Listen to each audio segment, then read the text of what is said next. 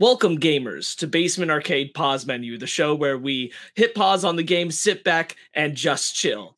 I'm Ben Magnet, and I'm, of course, joined by Brandon T. McClure. Well, Ben, this is quite the facelift. Isn't it? I think this is an upgrade.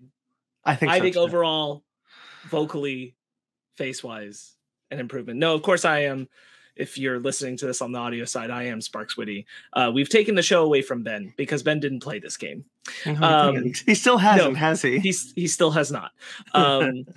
We are talking today about the Miles Morales PlayStation Spider-Man game, the follow-up to the Spider-Man PlayStation game that we talked about recently, ish, a year ago, right? I think it was more than a year ago. Was it really? Well, sometime within the recent history of Pause Menu, we talked about the Spider-Man game, and that was late, and this is late, and this is late because, well, life, and then also because we were waiting for people to play the game. In this case, it was me. I refused to play the game until I had a PlayStation 5 to play it on. I don't regret that decision. I stand by it. I mean, I replayed it on the PlayStation 5. It's very fun. Yeah, I wanted my first experience to be there. So I held out. That was actually still a long time ago. And then it was just like coordinating. And ultimately we were originally going to have Ryan on it. And we lost Ryan because Ryan doesn't think there's much value in talking about a game he hasn't touched in a while, which I understand. Mm-hmm. So we're going to do the talking about this Miles Morales game, which I'm not throwing Ryan under the bus. Ryan says this is like Spider-Man 1.5. I would call it more like Spider-Man 1.8. I think there's a little bit more meat on the bones to the game than that. But I also understand why he's saying so. Like this is not the full venture that the first Spider-Man was in terms of like length and content, but I would argue is just as equal in emotional value. Yeah, I mean, this was meant to be a DLC, right? Before they decided to make it its own game, and I think that was probably smart. I think kind of you're changing the engine a bit. You're making Miles a little bit less fluid than Peter, not by much, but you are. You're giving different powers. It was smart to just kind of like ground up. This is a different game. We're not going to add this to the Spider-Man game, but it's not as lengthy. But I think it still packs a pretty good punch. Yeah, I agree. I think that I think by the nature of it being able to tell a tighter story, they made sure that all of the things related to Miles' character are relevant. I also think that it benefits from being slightly smaller scale, right? Mm-hmm. That I can believe this is a story where Peter Parker doesn't feel like he has to get involved. Yeah. I mean, and there's even times where you're swinging around and Peter will call you and he'd be like, hey, do I need to come back? And Miles like, no, I got this. Right. And I feel like it's just convincingly on the down low enough that Peter wouldn't make that decision without Miles. Yeah. Right. Like anything slightly more up going on in the city, like Peter's got to come back. Yeah, I mean, if this was like another Sinister Six, I think Peter would definitely be like, okay, yeah, I'm coming back. Right, like if what you're saying is like Peter's on vacation, and then Peter's like, oh, that's really, really serious. I need to get back into town, or like taking place over a slightly longer period of time, and he's seeing that things are ramping up in the city. Like, I think it allows them the very valid excuse of Peter trusting Miles. Yeah. And of course, it does escalate to a like pretty catastrophic situation, but that's only right at the very end, and so it's like it's properly paced out. Yeah, I think you can see where the. Oh, go ahead. I would make an argument that when Miles' mom is at the speech and it gets attacked, that goes. I know Peter's still like, that's around a moment where Peter does a call in and he's like, Miles, everything okay? And Miles is like, yeah, it's fine. I'd be like, as Peter, I'd be like, I don't know. I feel like Morales at public events are always a little dangerous after what happened with his dad. So maybe I come back anyway, but that's the only moment in the movie where I'm like, I don't know, Peter. I think I might come back after his mom was at one public event that went sour. I think that you can kind of see the DLC in this a little bit. In the beginning specifically with because it bounces off of the Silver Sable, which is the last DLC that did. Yeah. Where they're just like, you know, hey, we're gonna go to Silver Sable's country now. Mary Jane and I are gonna go, and we're kind of like, you know, we don't really know what we are anymore, so we still get a hint of like their relationship, and like the reason why they're doing this is because of what happened at the end of that Silver Sable DLC. So you do you do kind of like bounce from there to there, which I thought was a nice little through line. It creates a nice little momentum for the series. Sure, I agree with that. Yeah, I think that the way we get to know Miles' world is better this way than through a DLC chapter, because we actually spend time with his mom, Gank, his uncle, which I really love his uncle's inclusion. I was surprised that he was included in this, actually. I thought he'd be something for like Spider-Man 2.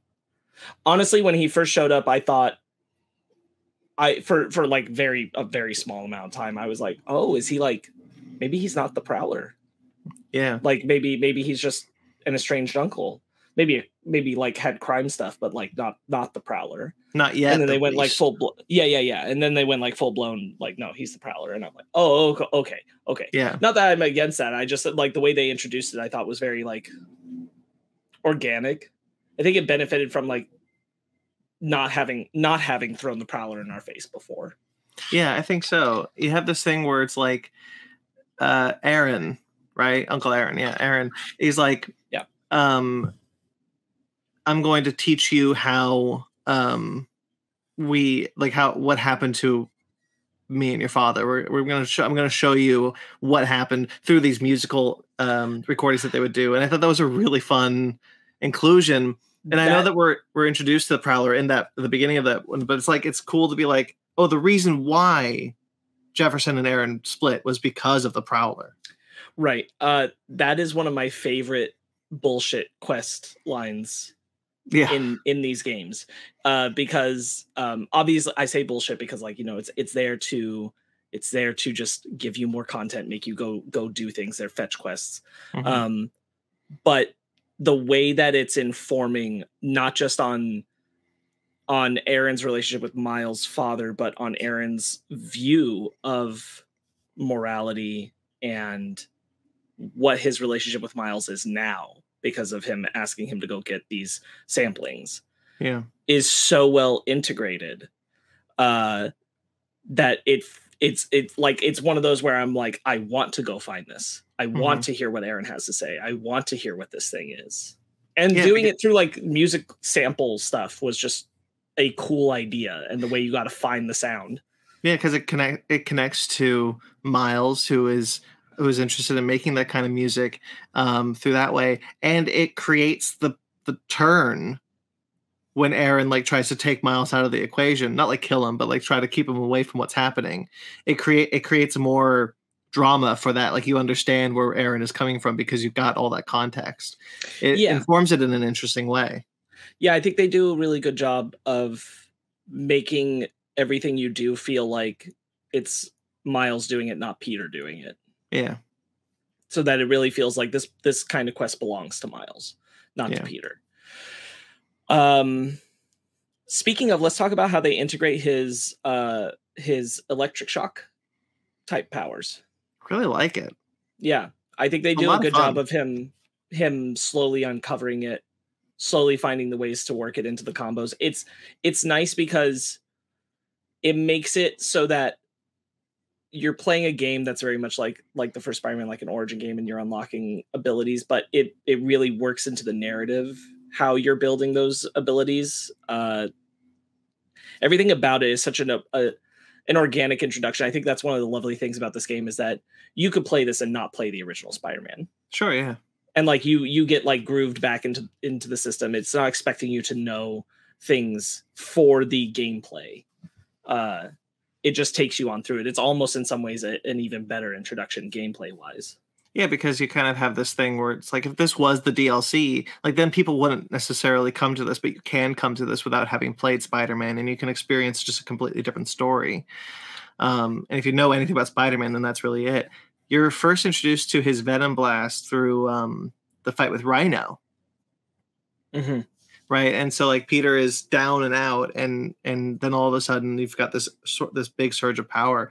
And that you're right, that's such a good way to kind of show that Miles is different from Peter, that it has a different gameplay mechanic than Peter, and that he can take, I mean, Peter can't take Rhino in a fist fight 1-to-1, but Miles can. Mm-hmm. Yeah. Yeah, it's true. The differentiation's really good. God, that opening sequence is so good. When you're going through the mall? Yeah.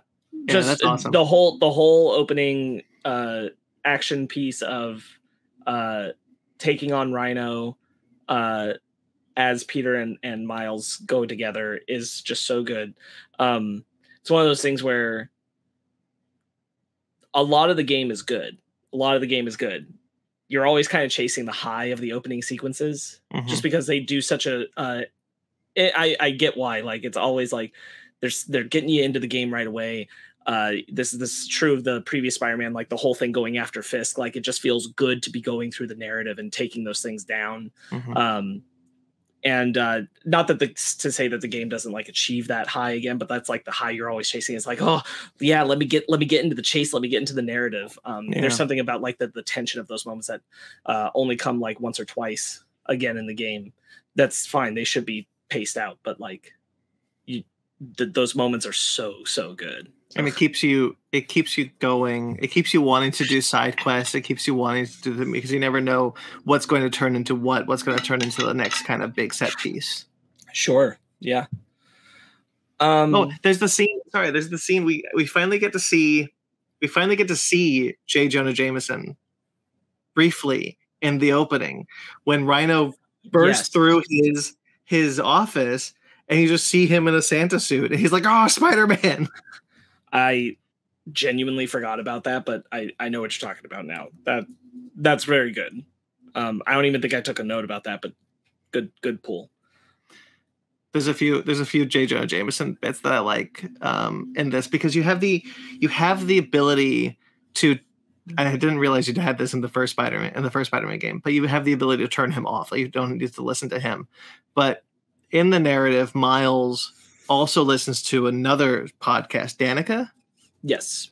And so you have these two kind of podcast narratives going through that I really like. And it's in the credits of this one where I believe, I'm remembering now.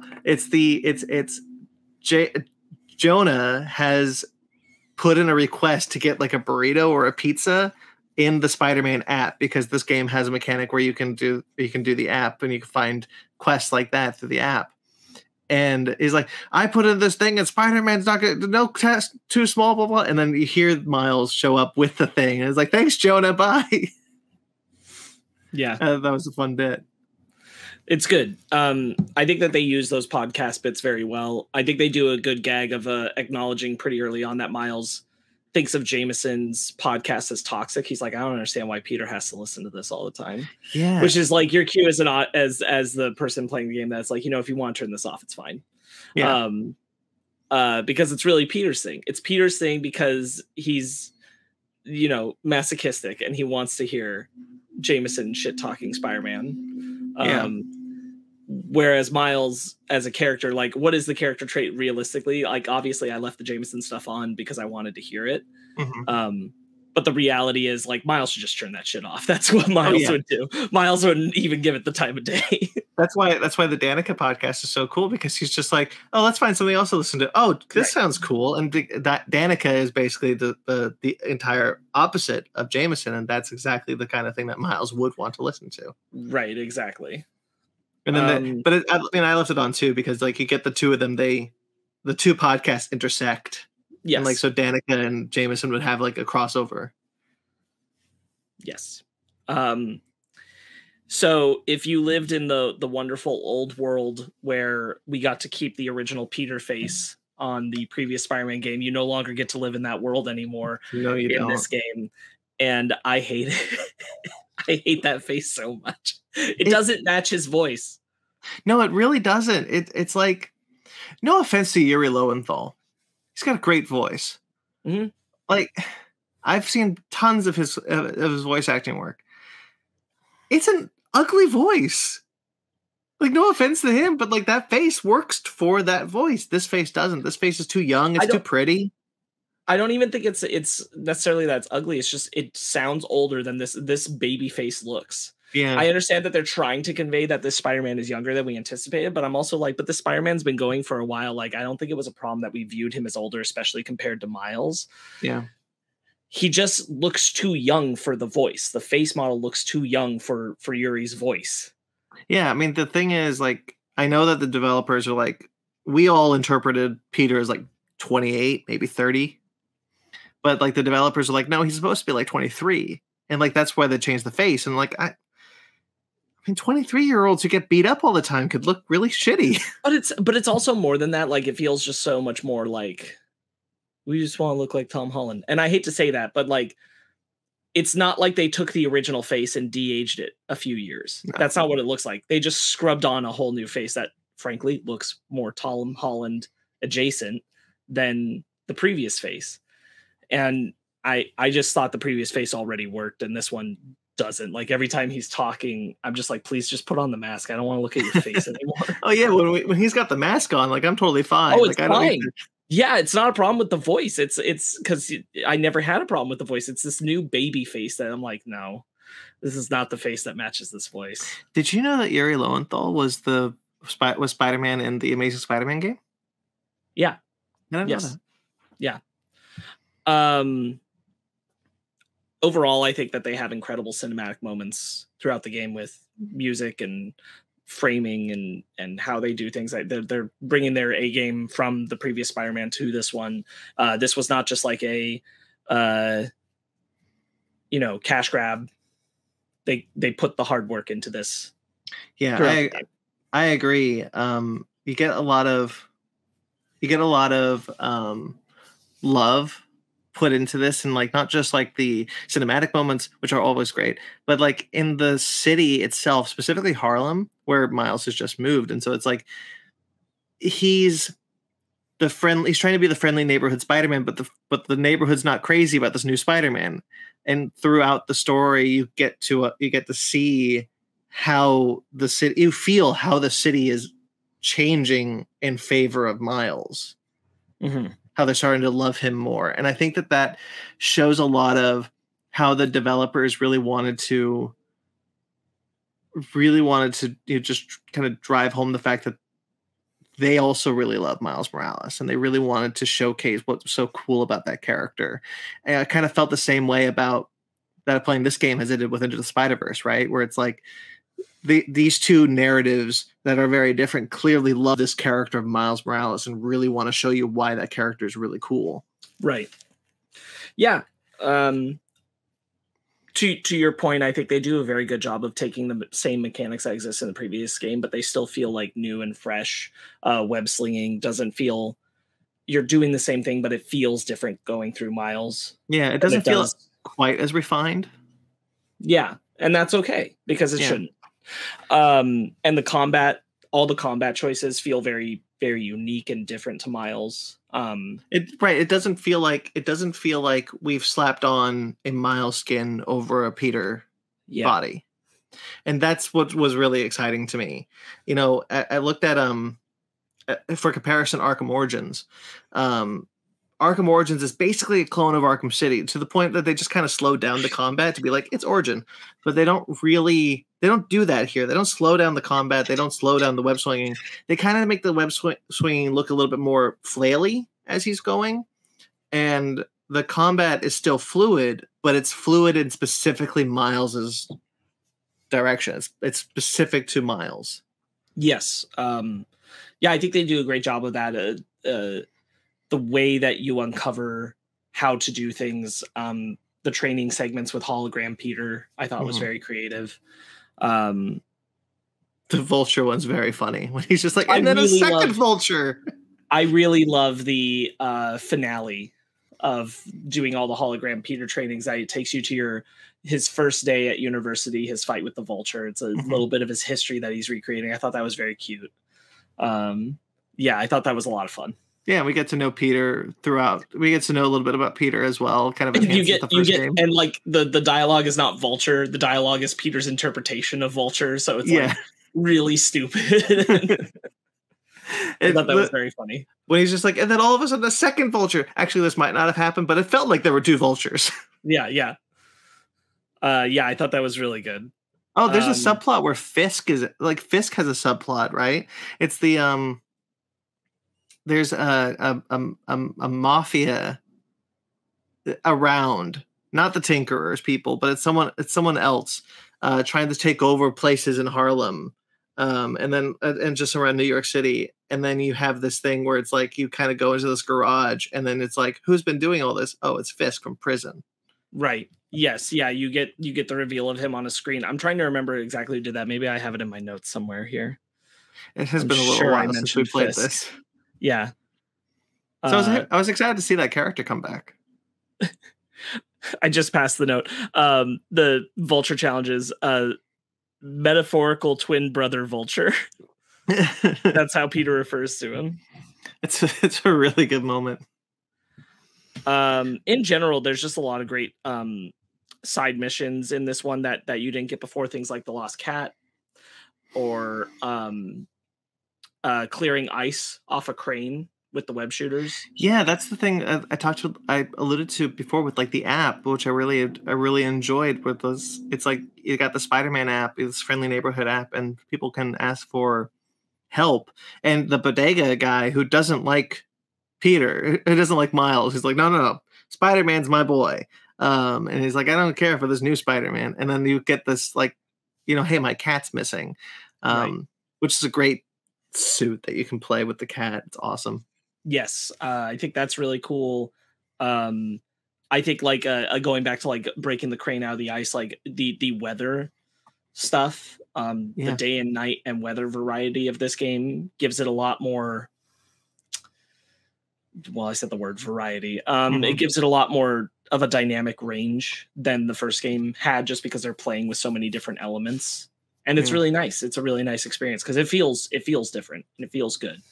Yeah, it feels kind of Christmassy. Obviously, it's meant to, but like with the suits being able to play with that, like there's the one suit that you get from the deaf girl, which I really liked her. I really liked her character, Haley. So I did find the note. It's the side mission chain with her that leads to the Fisk reveal. That's right. Yes. Yes. And she gives you the scarf and beanie after that. Fun fact, that forced me out of my hooded skin to put it on. Because up to that point I'd been doing the one with the hood. Oh, sure. For a while, because I was like, it's winter. He has a hood. Wait, is that the one with the end, the Miles Morales the end suit where it's got like the shorts? Yes. Yeah, that's a good one. But because I got to that point, you get the scarf and beanie, and so it's like, in cutscenes you're usually in the hooded one. Mm-hmm. Because he puts it on for her for that moment. It forced me back into the regular suit, because it's like, no, you can't do that. Scarf and beanie. We're not putting it over the hood. It's gonna look stupid. They do a good job of maintaining whatever you decide throughout the narrative for the most part. I agree. I kept the Into the Spider-Verse suit on all the time. Yeah. That was my favorite one. I only, not like recently, because it's been a while since I played the game, but like I kind of just found out there was a Into the Spider-Verse suit for Peter B. Parker in Spider-Man. And I didn't know that, but it doesn't come with the animation. The animation.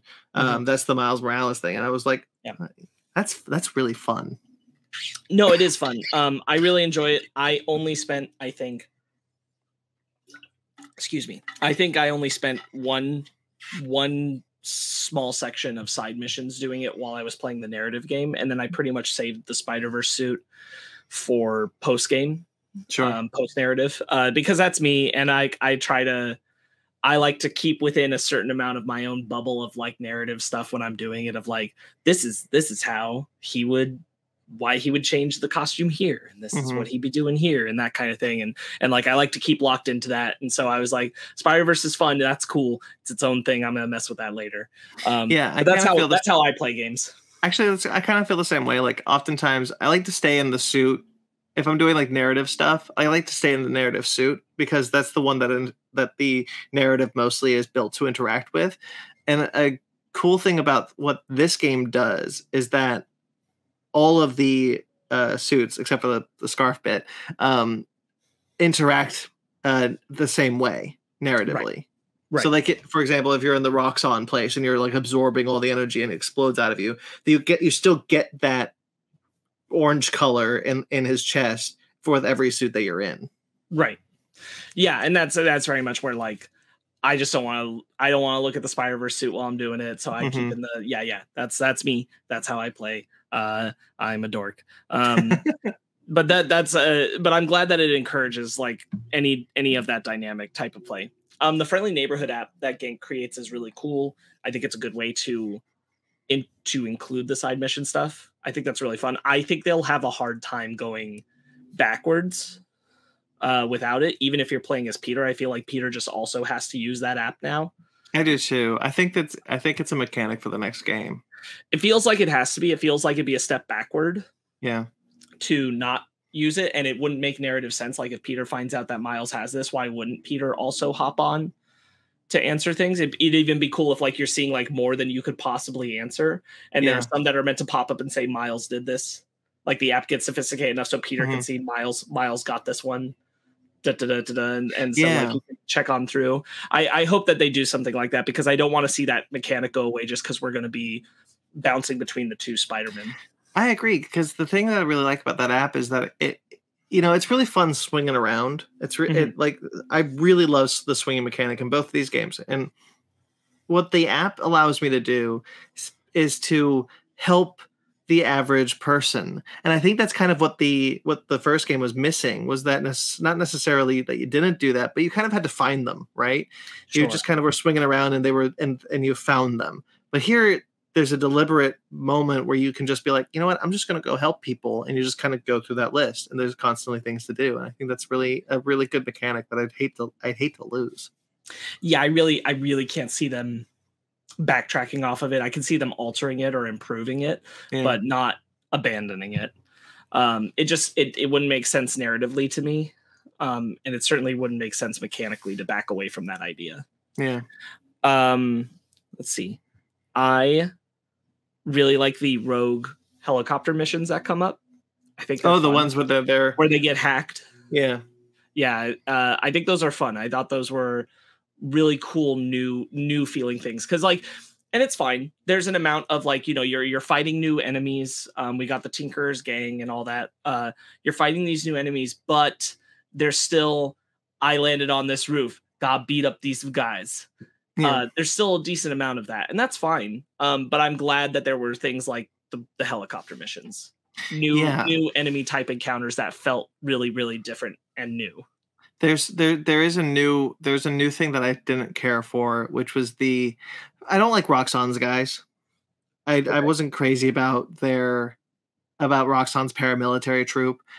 And then when you just had like in the middle of the street, Roxxon's guys fighting the Tinkerer's guys, and it's just, you got to take out both of them. I found that to be a bit more laborious than I wanted it to be. I don't know if I felt that way, but I can appreciate it. It felt like it was just the next step of like fighting the Sables team, and when they were fighting like criminals at the same time, like Hammerhead's group or whatever. Yeah. Sorry, not Hammerhead. What's his name? Mr. Negative. No, I'm thinking of the DLC. Tombstone? Yes, Tombstone. Thank you. Tombstone's men are fighting Sable's group in the city, and you show up, you got to take them both out. Sure. So it kind of reminded me of that. I hear you. I felt like those moments weren't in it enough to be a problem. I think what is becoming like, all right, so the city's just like okay with paramilitary groups just coming in and handling things, I guess. A lot of paramilitary groups. It's a big thing with this game where like they really just had to back all the way off of cops. They tried to put cops in this as little as possible. They really tried. Because this was post all that. They were like, it was like in development while it was happening, and they're like, I mean, I know Miles' dad was a cop. I think we maybe need to back all the way over the police. But then you I get think things. it's gonna be something they're gonna struggle with going forward. I do too, because you still like you're so cop friendly in the original.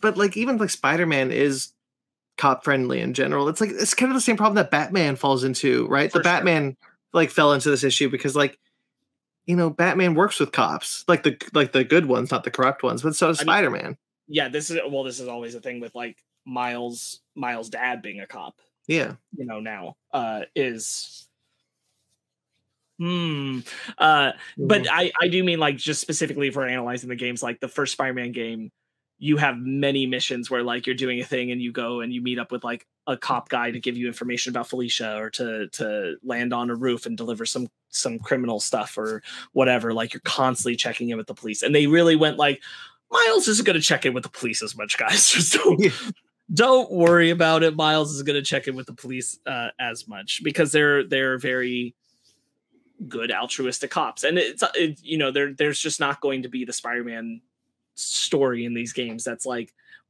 what if the cops aren't so good? Yeah, it's not gonna happen.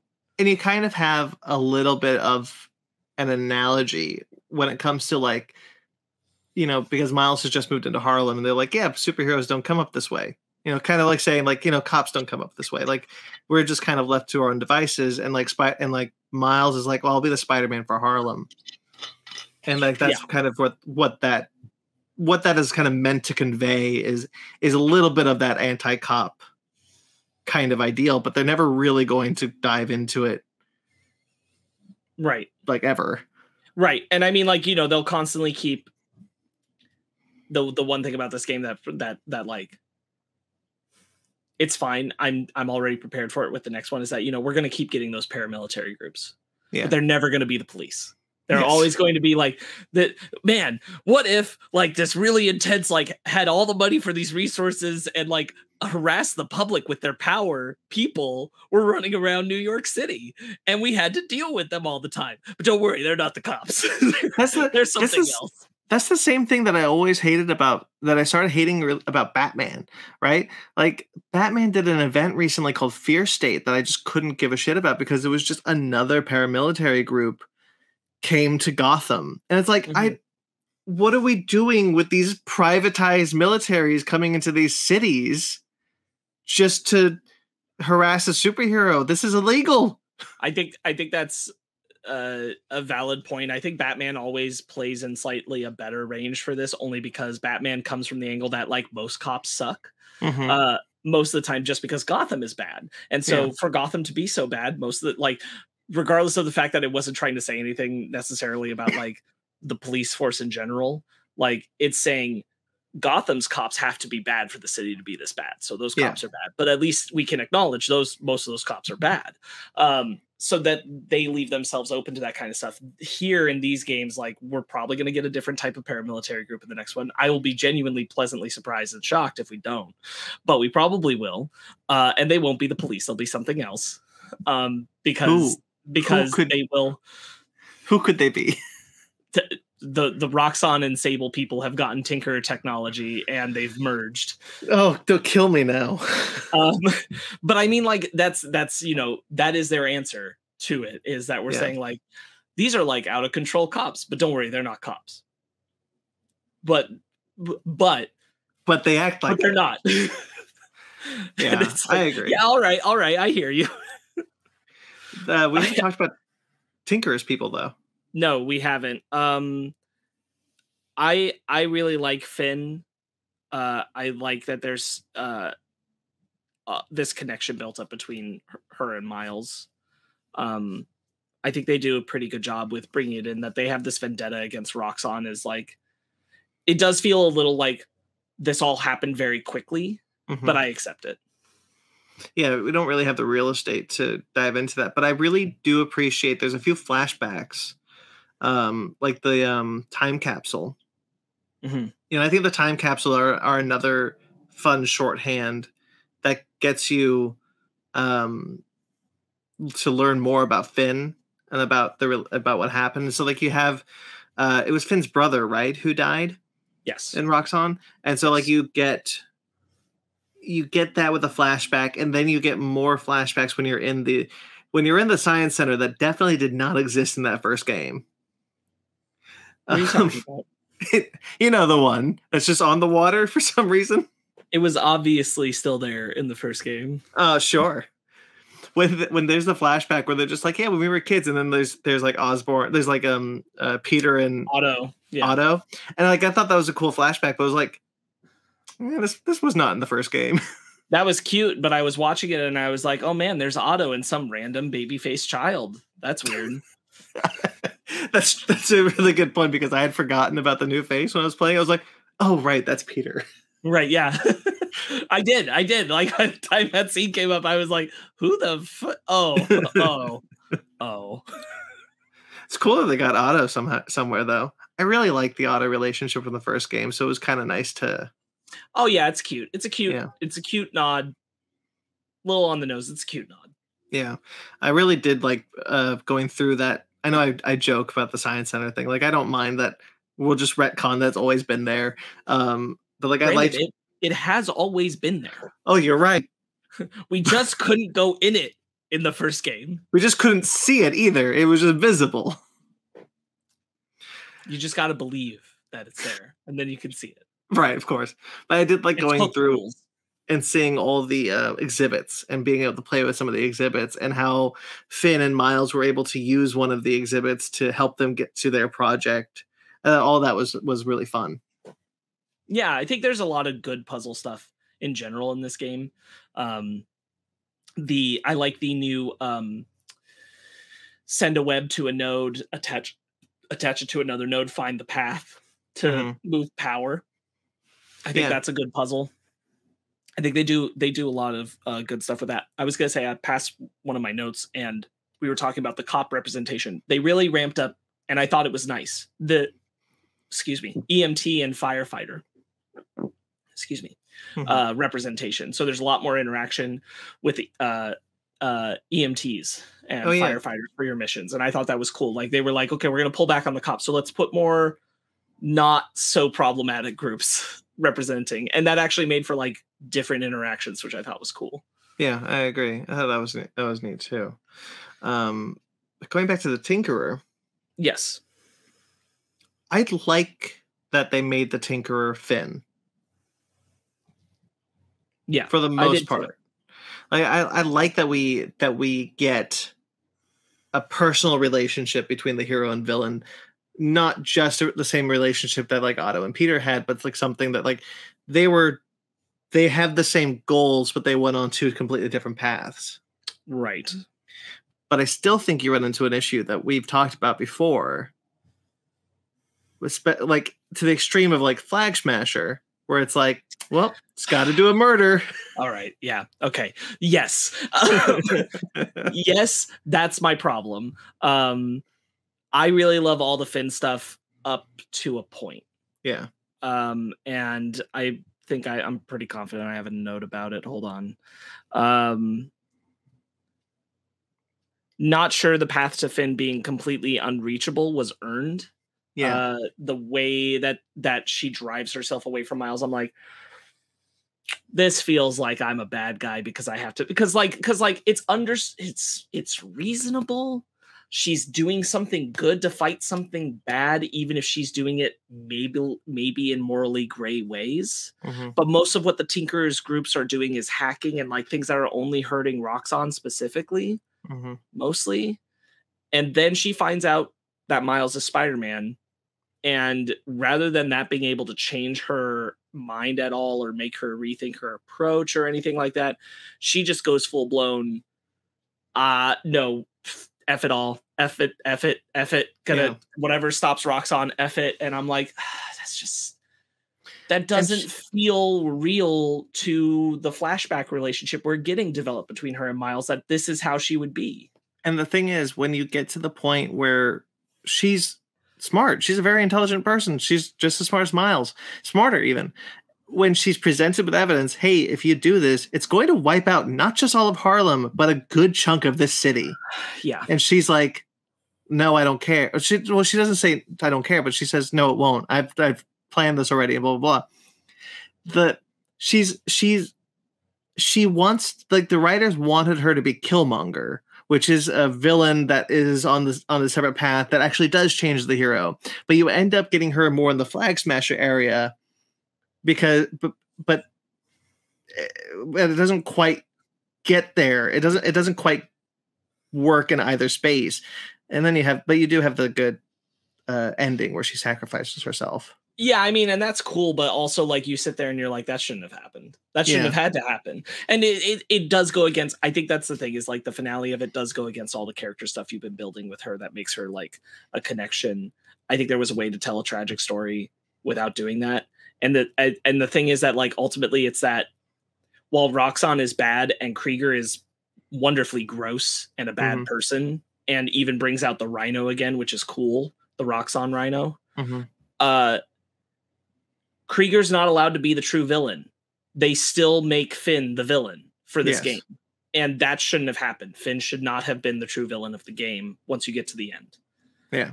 That's really what it comes down to. Like, they should have been willing to let go of that idea.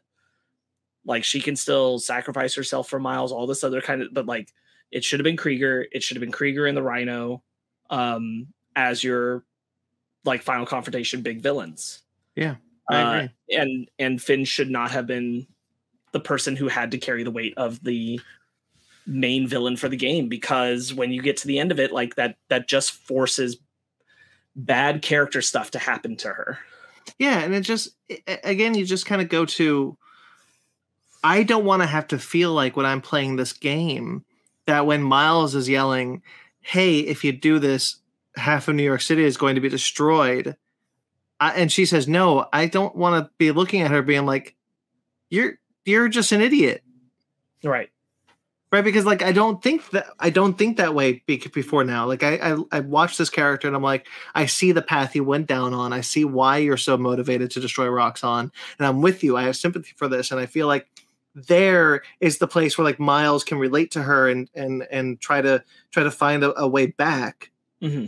But you're right. As soon as she finds out that Miles is Spider-Man, that path is completely closed off and it doesn't feel earned. Right.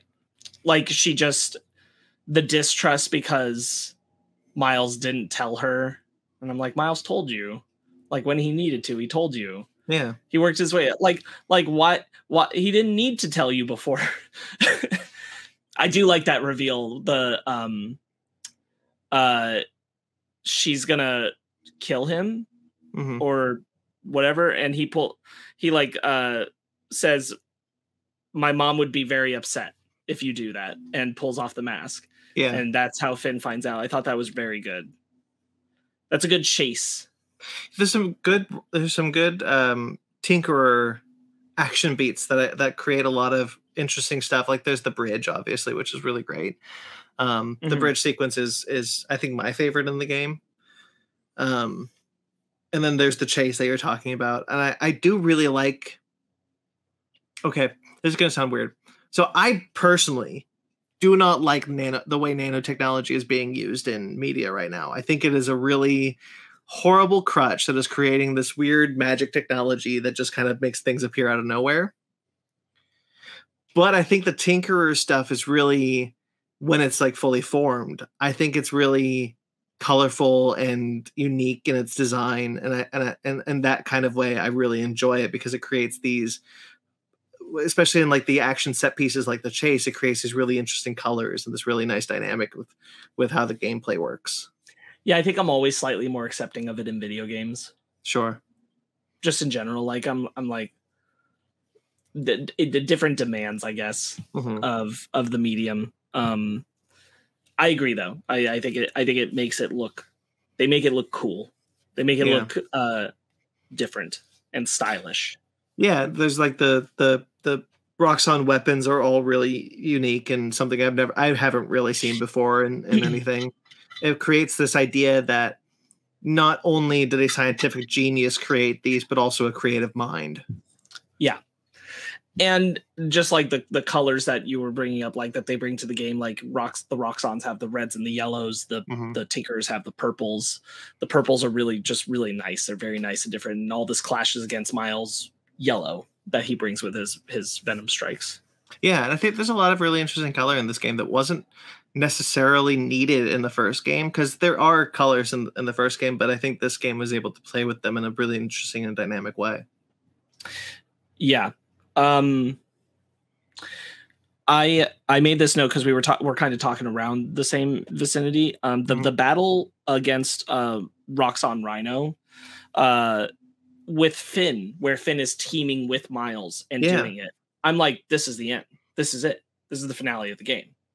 Because now we have Finn working with Miles fighting the real villain. Yeah.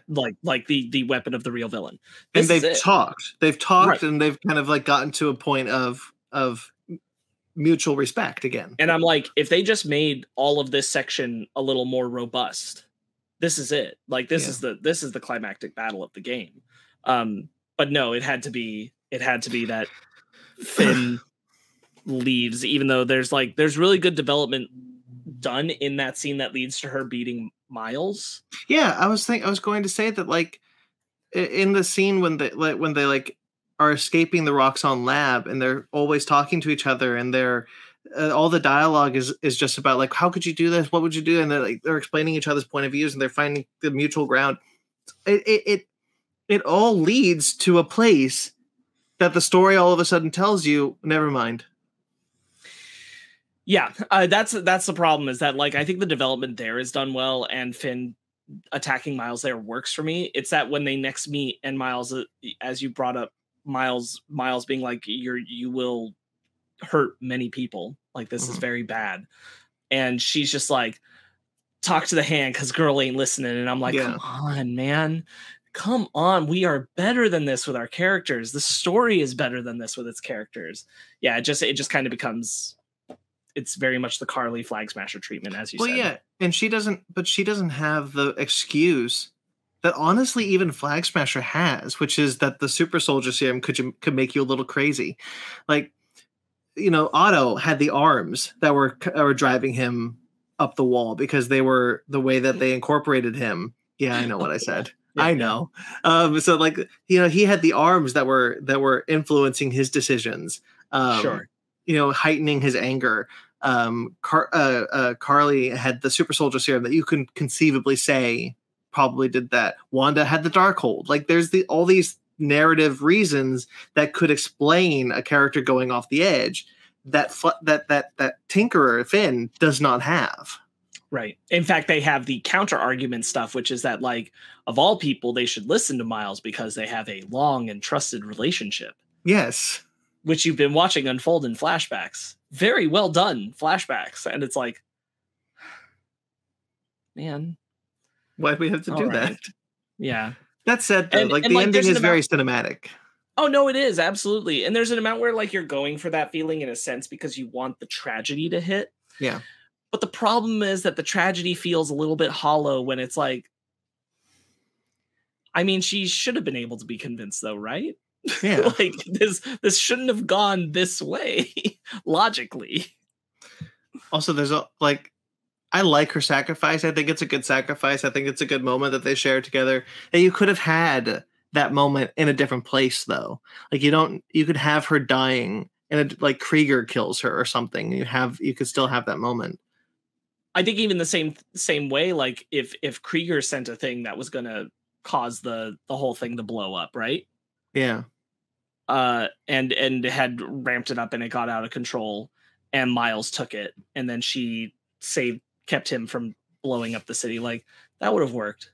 Very bold of them to take the ending of the first season of Heroes and apply it to a video game, but I thought it was good. Oh my God. You're right. Just whoosh. Explosion comes, flies him up. Man. Yeah, but like outside of that, like I like the kind of, one of the things that the first game does really well is that New York feels like a character, and then this situation, like Harlem, feels like a character.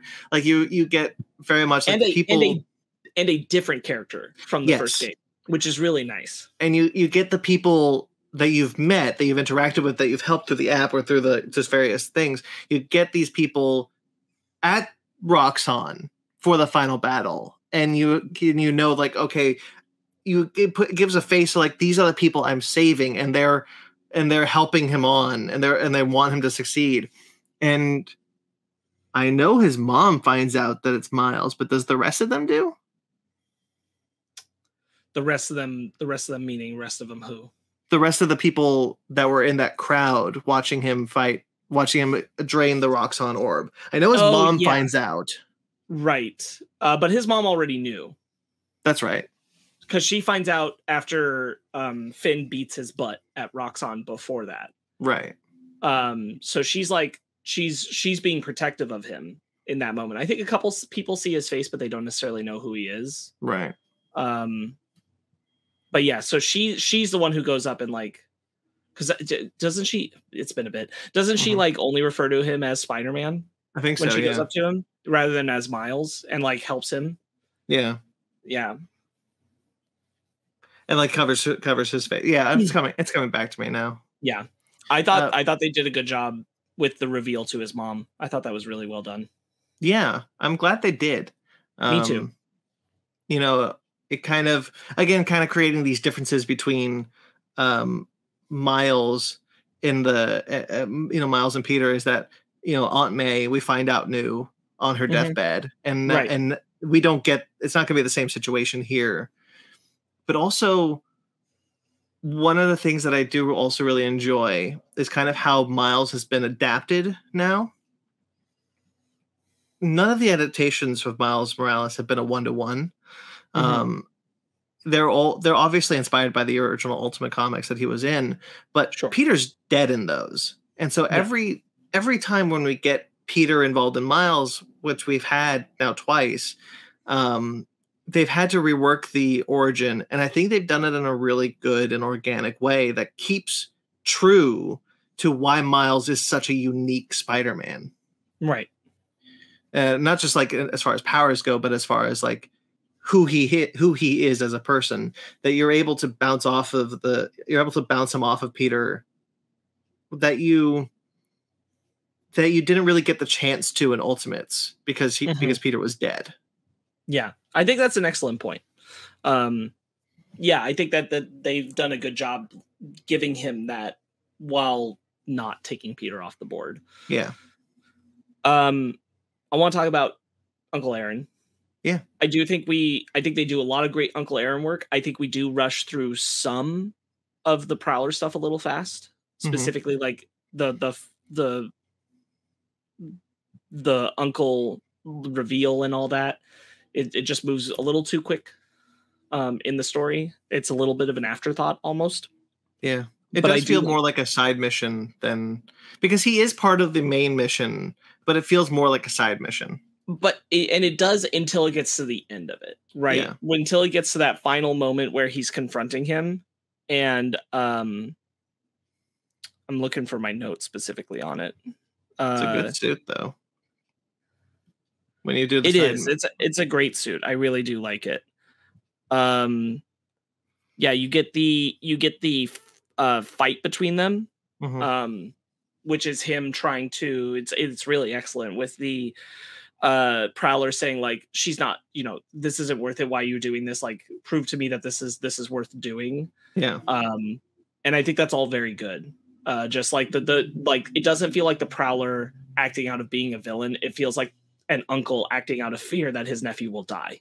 Yeah, I agree. I really like the kind of going back to like the Spider-Verse parallel, where that's kind of what we also had with Into the Spider-Verse, where Prowler, saves Miles' life, right, at the expense of his. But like the different in dynamic that I like there is because like what you get here is, and I don't like necessarily how it's built up.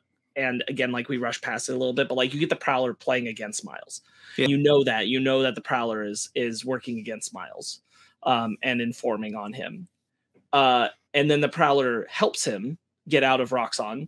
Yeah. After having betrayed him because he felt bad.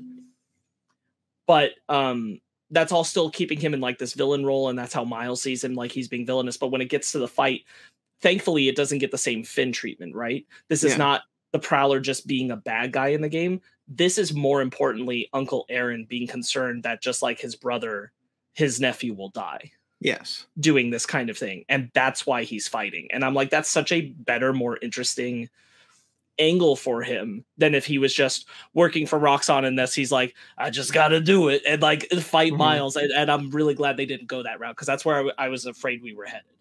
Yeah, no, I agree with that. There's also the scene when we first meet him where he figures out that Miles is Spider-Man.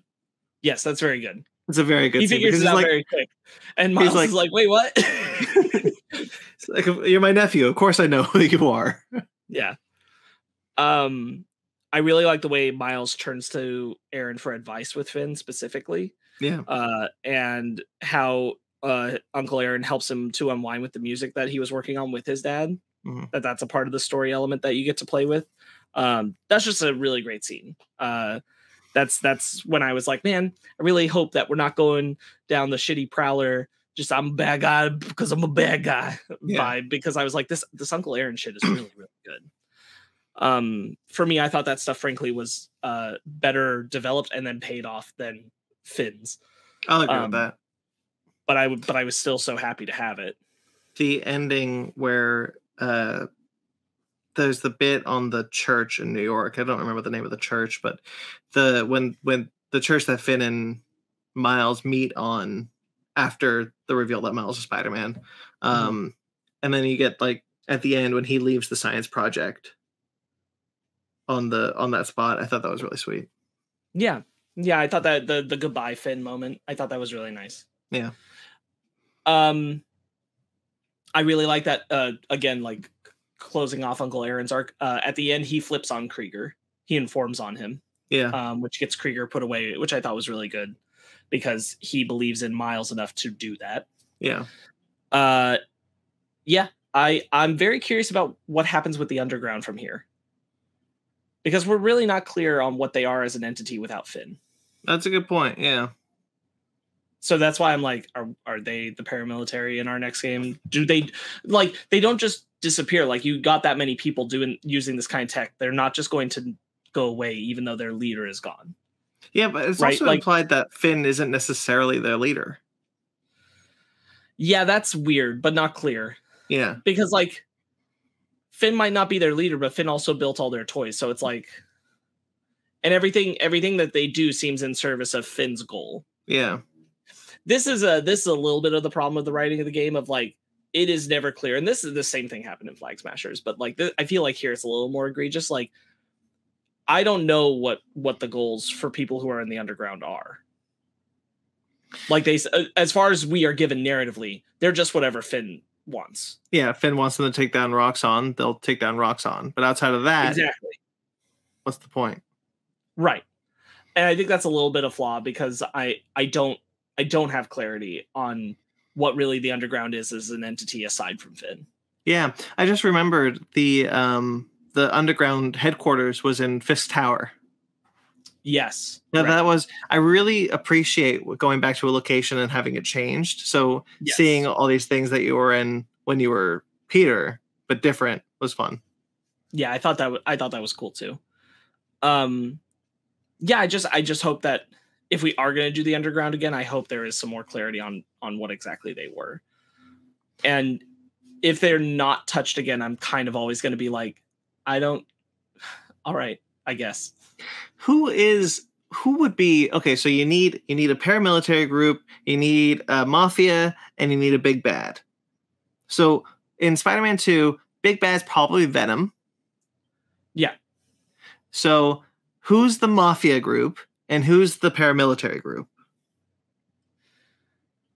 Or are they the same? I mean, I feel like the sleepy answer is Fisk. Probably. Like that Fisk just buys the Underground. I feel like that's not necessarily the wrong way to go. They are building Fisk back up for a return. So I could see him buying off the Underground. Yeah. I just hope that there's something slightly more nuanced to it than that. Yeah, I agree or with they that. really think about how they're writing it. But it feels like the Underground is primed to still be around for the next game, that there'll be some of the forces we're still cleaning up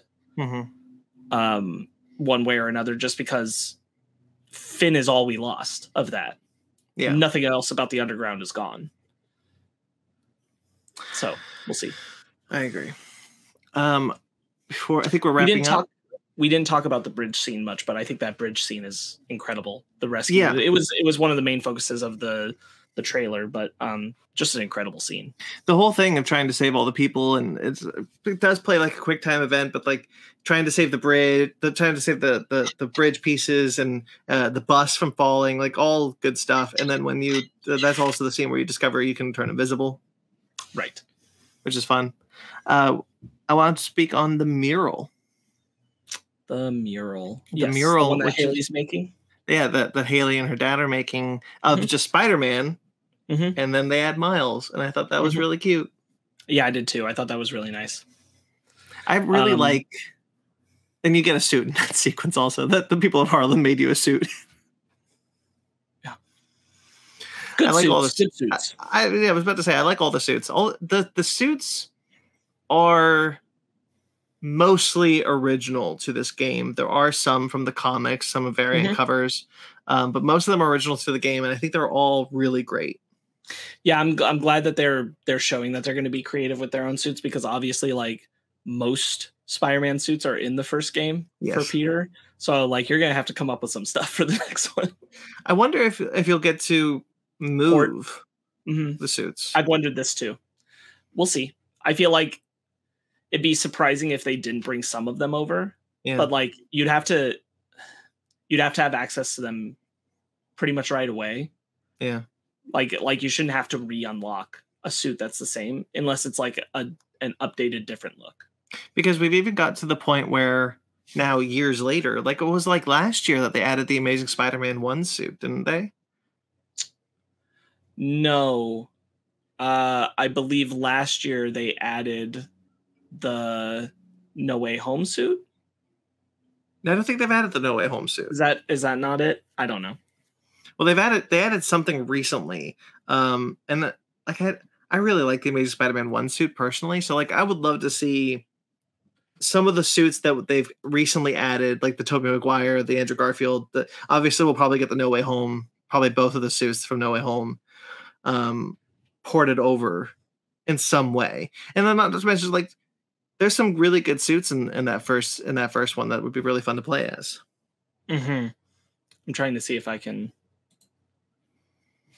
Yes. Oh, we also have it. No, it was the No Way Home suits. Oh, Spider-Man No Way Home suits are in Insomniac's Spider-Man remaster. So the remaster of the original Spider-Man game does have the No Way Home suits. I'm trying to see which one specifically. The backwards one, right? Yes. The inside out one. Yes. It's the black and gold inside out and the red, gold, and blue Iron Spider suit from the end. They're both there. Oh, okay, yeah. So those were the suits that were recently added. So like what you've got to port some suits, or else you're not going to have a lot of suits left. Right, exactly. I hope they do. I like those suits a lot. I liked playing as a lot of them. Yeah. I think they do a very good job with all of that. Yeah, I'm stoked. I hope even though like we're getting both Peter and Miles, we still keep Miles supporting cast as well in the next game. Me too. I want Gank. I want his mom. I want Haley still around. Me too. I think that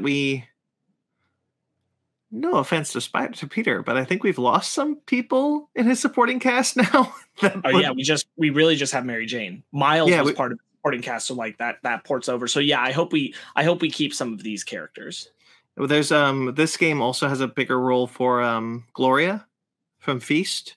Yes, who's now kind of taken over. Yeah, I like that character. That was really good. Yeah, I like that we kept that going. Kind of where Feast is still important, even though now both May and Mr. Negative are gone. And like Gloria is the one who was a good character from the first game, is now kind of the one who's like really pushing for Feast to be this thing again. Right. I hope she continues to be in the game. We have Yuri, Mhm. That thread's got to be wrapped up probably in the next game, right? No idea. Yeah, I think Probably. we'll see a lot of Miles as supporting cast. I hope so, at least. I hope so too. I hope we see Aaron again. I hope Me that too. comes around. I really hope that like a lot of the stuff here sticks around, because I think like in some ways, I think emotionally, like as far as like the world and Miles' connection to it, we nail some things better here than we did with the first game. I think so too. And I hope some of those things linger. Yeah, I think so too. Obviously, there's a lot of plot points that they want to carry over. Like we talked about Fisk. Like Fisk is clearly being set up for some sort of comeback. Even if it's not the next game, Fisk will come back around somehow. Yeah. So I do think that like I hope that even though we're going to get the two of them, there's still enough room to continue to have the same kind of character growth that we had here. I could even see like,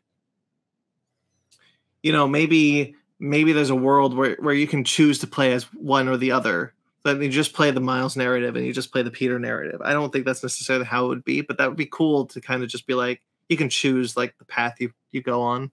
Sure. Yeah, I don't know, man.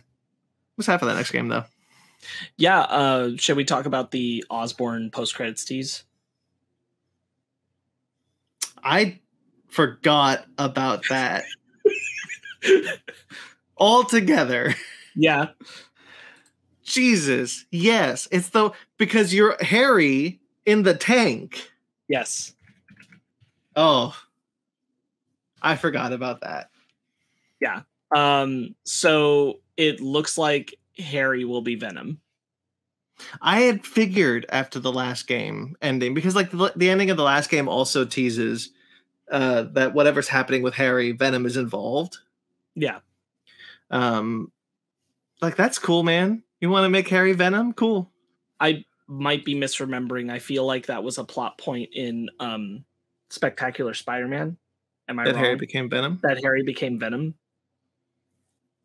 I thought that's what happened there. Maybe. Yeah, Harry wakes up. At the end of this game, Harry wakes up. Mm-hmm. So I wonder if we're going to get Harry not Venom for a while in that first game, and then we kind of slowly he starts losing control. You mean in the next game? In the next game, yeah. No idea. Yeah, it could go. It feels like it could go either way. Yeah. I suspect the way that they seem to like to make these games, I suspect we encounter Venom a lot, and then midway through learn that it's Harry. Oh yeah, could be. Not for us to know, but for the characters to know. Right, because we've done that now twice, technically. Not necessarily like we weren't fighting Octavius, but like yeah, we were throughout the game. We were fighting Octavius's machinations. Yes. Yeah.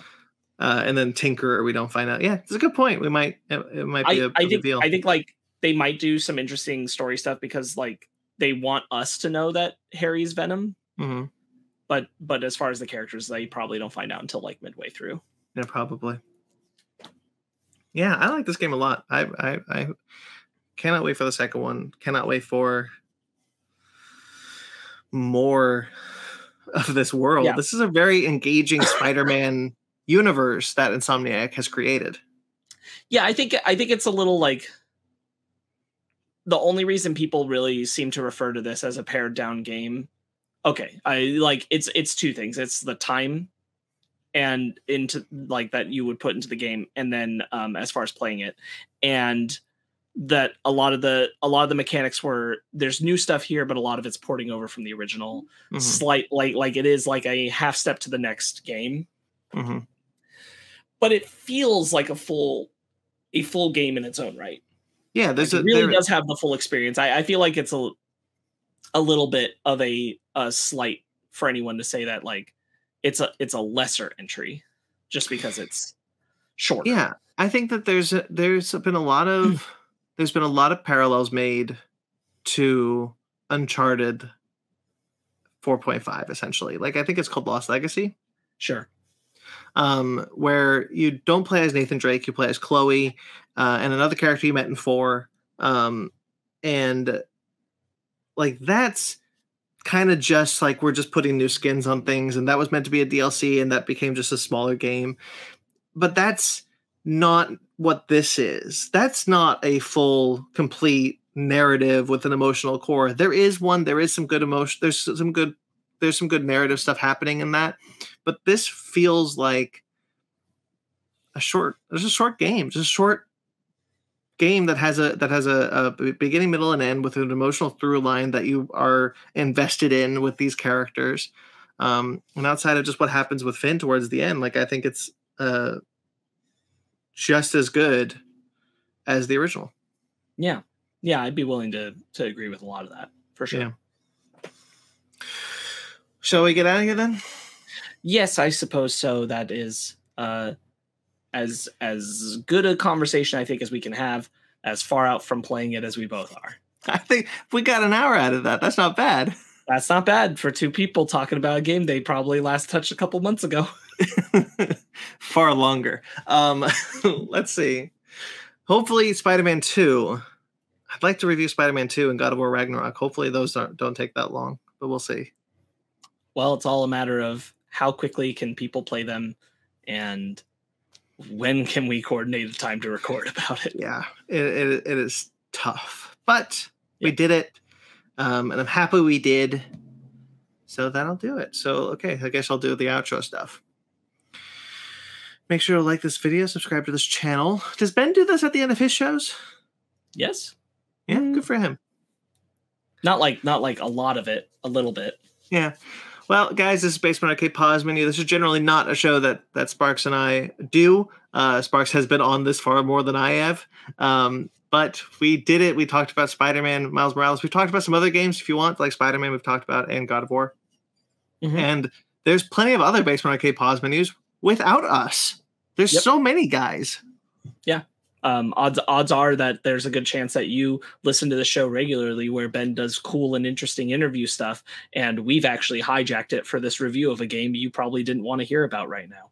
And one that Ben has not played. One that Ben has not played, or he'd be here too. Yes.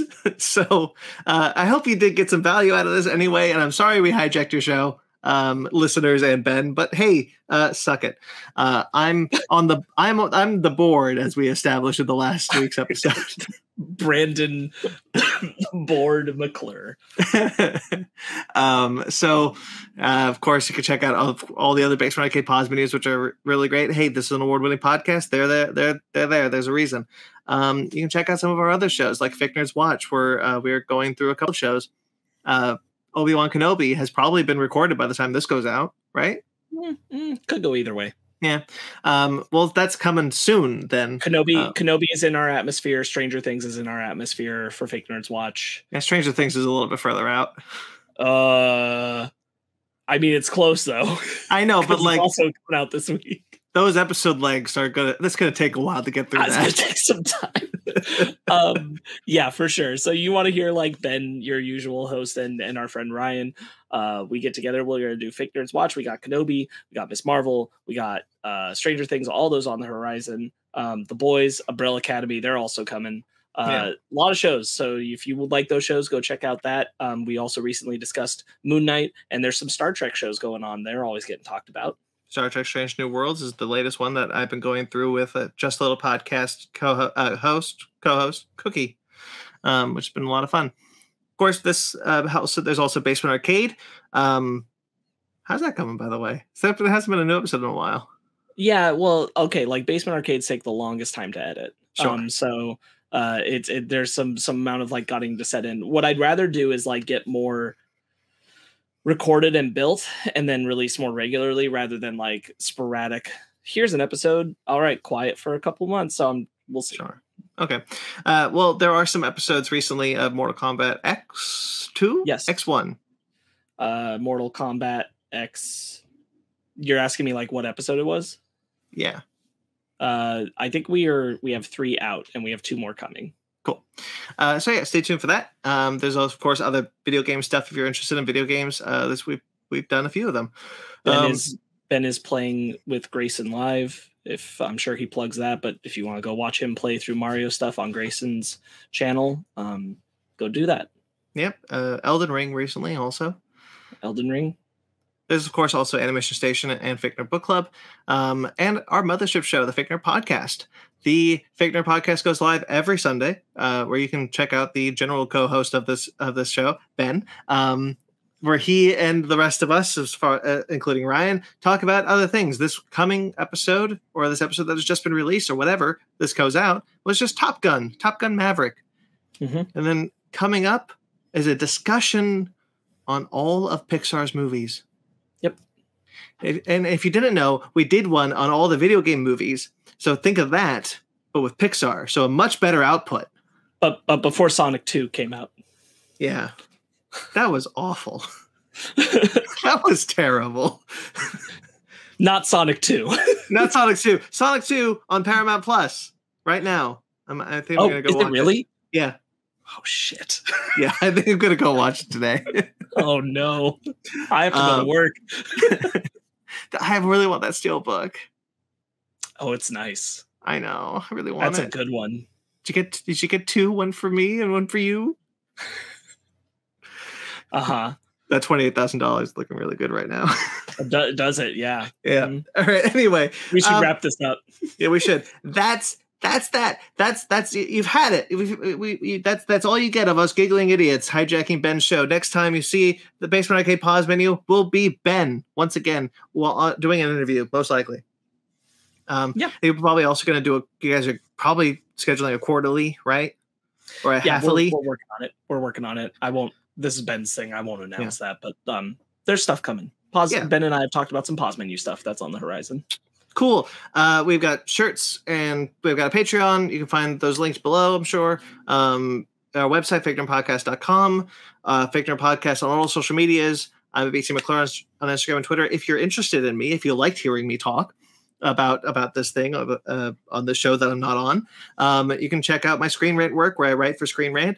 I do some Marvel stuff over on atomicgeekdom.com, and I edit kaijuramenmedia.com, all of which you can find somewhere on my social medias at BT McClure.